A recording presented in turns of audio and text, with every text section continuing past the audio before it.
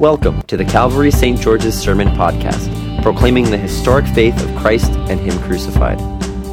These podcasts are recorded and produced by the parish of Calvary St. George's in the city of New York. For more information, head to calvarystgeorges.org.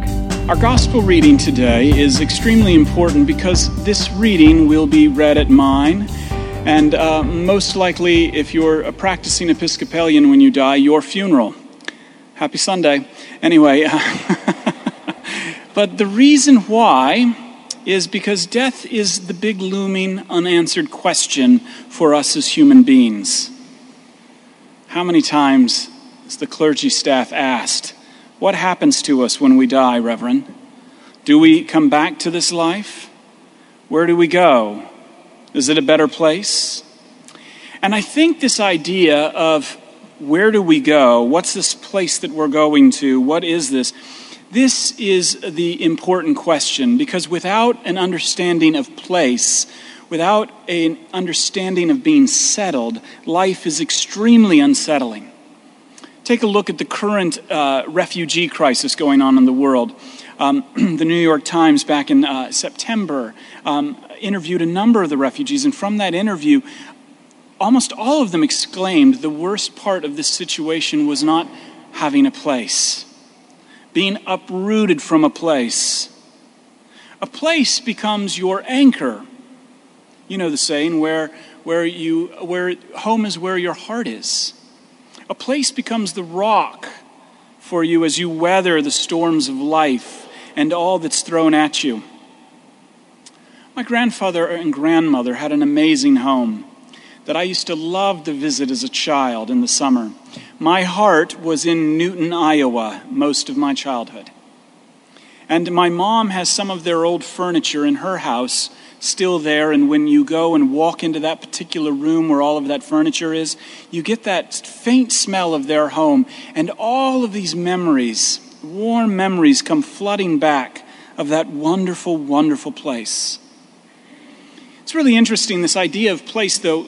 It's so true, because when my grandfather died, there was a tremendous amount of grief, as is to be expected when a good man dies. And the service was well-meaning and filled with a lot of eulogies and how great he was. And finally, the big idea, it was a very waspy service, and the big crescendo, and I was in college and I wasn't quite walking out the faith anymore at that point. I was doing my own thing, but the big crescendo was that Lewis Mack was in a better place. To which I wanted to scream, are you kidding? Like, really? Because from my vantage point, here we are at the cemetery, it looks like he's going into the ground. That is his new place. Where do you get off? By what authority can you say he's gone to a better place? Did you ever go to their amazing home? That's a better place. At that moment, for me, taking an honest look at death, that was unsettling. Because it appeared to be that place was at an end. My grandmother was going to move into something smaller. All of this was just being unsettled. And this brought the reality of death and that unsettling. What place are you speaking of? To light. And this is why the gospel, this particular gospel, is read at funerals. Because here in John chapter 14, at this Last Supper, Jesus speaks to his disciples and he says a word of immense comfort. He says, I go to prepare a place for you. And if I go and prepare a place for you, I will come again and take you to myself, so that where I am, there you may be also. Death is so unsettling when it's really looked at honestly. We've cleaned it up. But this is my first point. On the eve of Jesus' own death, a night that was not going to end well for any of those men, when all of the disciples' hopes and dreams in Jesus were about to come to a crushing end, Jesus delivers a promise. Jesus delivers a vow. in line with all of the other promises he's delivered so far in John's gospel. A vow and a promise of a place prepared for them. And if you know anything about great places when you think about it, the real anchors in your life, it's not so much about the place, is it? As it is the person and the people who made it a place. I mean, when I have memories of my grandparents' homes, when I really think of the place, there were a lot of ferns and like newspaper and Time magazine articles, a piano that was out of tune, but it was a great place. I'm not thinking so much of the home of my grandmother and grandfather. I mean, I'm thinking of them and the love that was shared there. When you think about the amazing place on your honeymoon, I mean, I'm sure Bora Bora was amazing, but it was with your spouse, that person that made it amazing, or the places you've gone with your friends. The place is great, but it is those shared memories with people. It's the person oftentimes that makes them great. And see, this sheds light when Jesus says, I have prepared a place for you. He's not speaking so much of some sort of abstract vision of heaven that we oftentimes have concocted. What Jesus is speaking of here in John chapter 14 is his own work. His death, his resurrection, and his ascension. He's speaking of himself. And this is why when Thomas asks, Lord, how can we find the way? And Jesus is like, have I been with you so long? Jesus doesn't give a list of directions, does he? No, rather consistently with how he is taught in John's gospel, I am living water, I am the bread of life, I am the vine, you are the branches, I am the resurrection and the life. Jesus tells them, I am the way, I am the truth and the life. And no one comes to the Father except through me. Let me briefly unpack for you the meaning of this. These three statements, these three declarations, because so often they're used as a bludgeon. But they're intended to be immense comfort as you face the dark hours of your life. When Jesus says, I am the way, what he is saying is he is the one who stands uniquely in the breach between a holy God and fallen humanity. And because he stands in the breach as the only mediator between us and God, in his flesh, he has put sin to death. And in that, he has destroyed death. And it is in this capacity as our Redeemer that Jesus didn't simply come to show the way. Do you remember that corny song that everybody used to sing, You came to show us the way?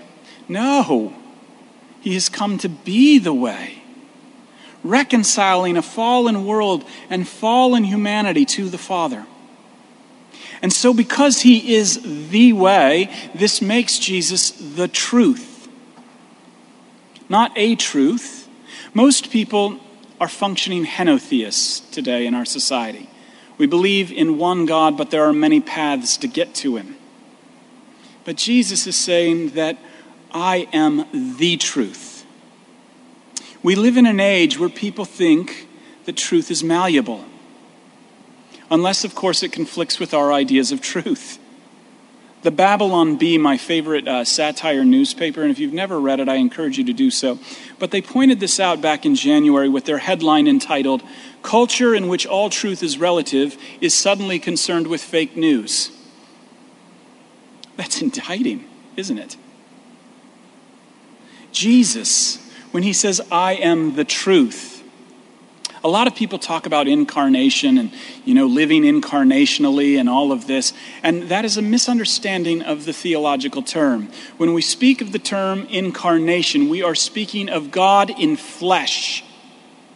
And so when Jesus says, I am the truth, Jesus is saying that he is the incarnation of the truth, specifically when it comes to speaking to the lie that God doesn't love you. Speaking to the lie that you haven't done enough. Because you haven't done enough, so he's done everything. Speaking to the lie that you have no value before God. Jesus is the truth, the incarnation of God's love for you, his passion to save you, and the truth that God forgives sinners. And as the truth, then, this makes him uniquely also the life. All the way back to Genesis, he is the creator of life, and he himself is life. I love how St. John of Chrysostom once wrote. He said, "He is the life that death itself cannot overcome." Jesus goes into death, and death must surrender the spoils. It takes God in the flesh to do this. And so this is my second point. Place, in terms of where we are going or what is coming to us, is not so much about an abstract destination as it is a person. Jesus Christ the righteous, the way, the truth, and the life. The only way to the Father. For the Father sends the Son sends the Spirit, and you are on the blessed receiving end of the speaking. The proclamation, the announcement that your sins are forgiven and that you are loved by God. So draw near to the throne of grace by faith to receive help in your time of need. You hear the words of the one who is the way, the truth, and the life, and in hearing you are set on the way, the truth is revealed, and you have life. And so because I'm not speaking of some sort of Philadelphia cream cheese abstraction, but a person, Christ given for you, there is real command when he tells these troubled disciples. There is real authority and power when he proclaims to you through this word, "Let not your hearts be troubled." Because this promise, this vow of a place prepared is also given to you as you face the uncertainties of your life. You don't have to help set it up, because it's already prepared for you. And today, this promise is given to you, and you are reminded of that promise through word and gathered around this table.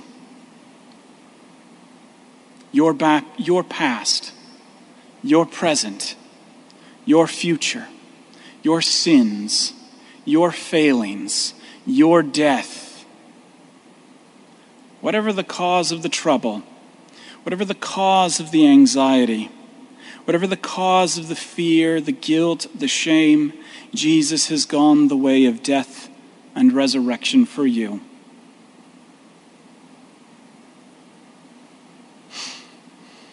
This is my third point. And never forget it. You have a place. You have a home. And in Jesus, you are never lost, but you're always found. In Jesus, you are never dead, but always alive. For he is the way, the truth, and the life. He and no other. By faith, trust in him. Amen. Thank you for listening to our sermon podcast, produced and recorded at the parish of Calvary St. George's in the city of New York. If you feel led to support the continuing ministry of the parish, you can make an online donation at calvarystgeorges.org/giving. Thank you.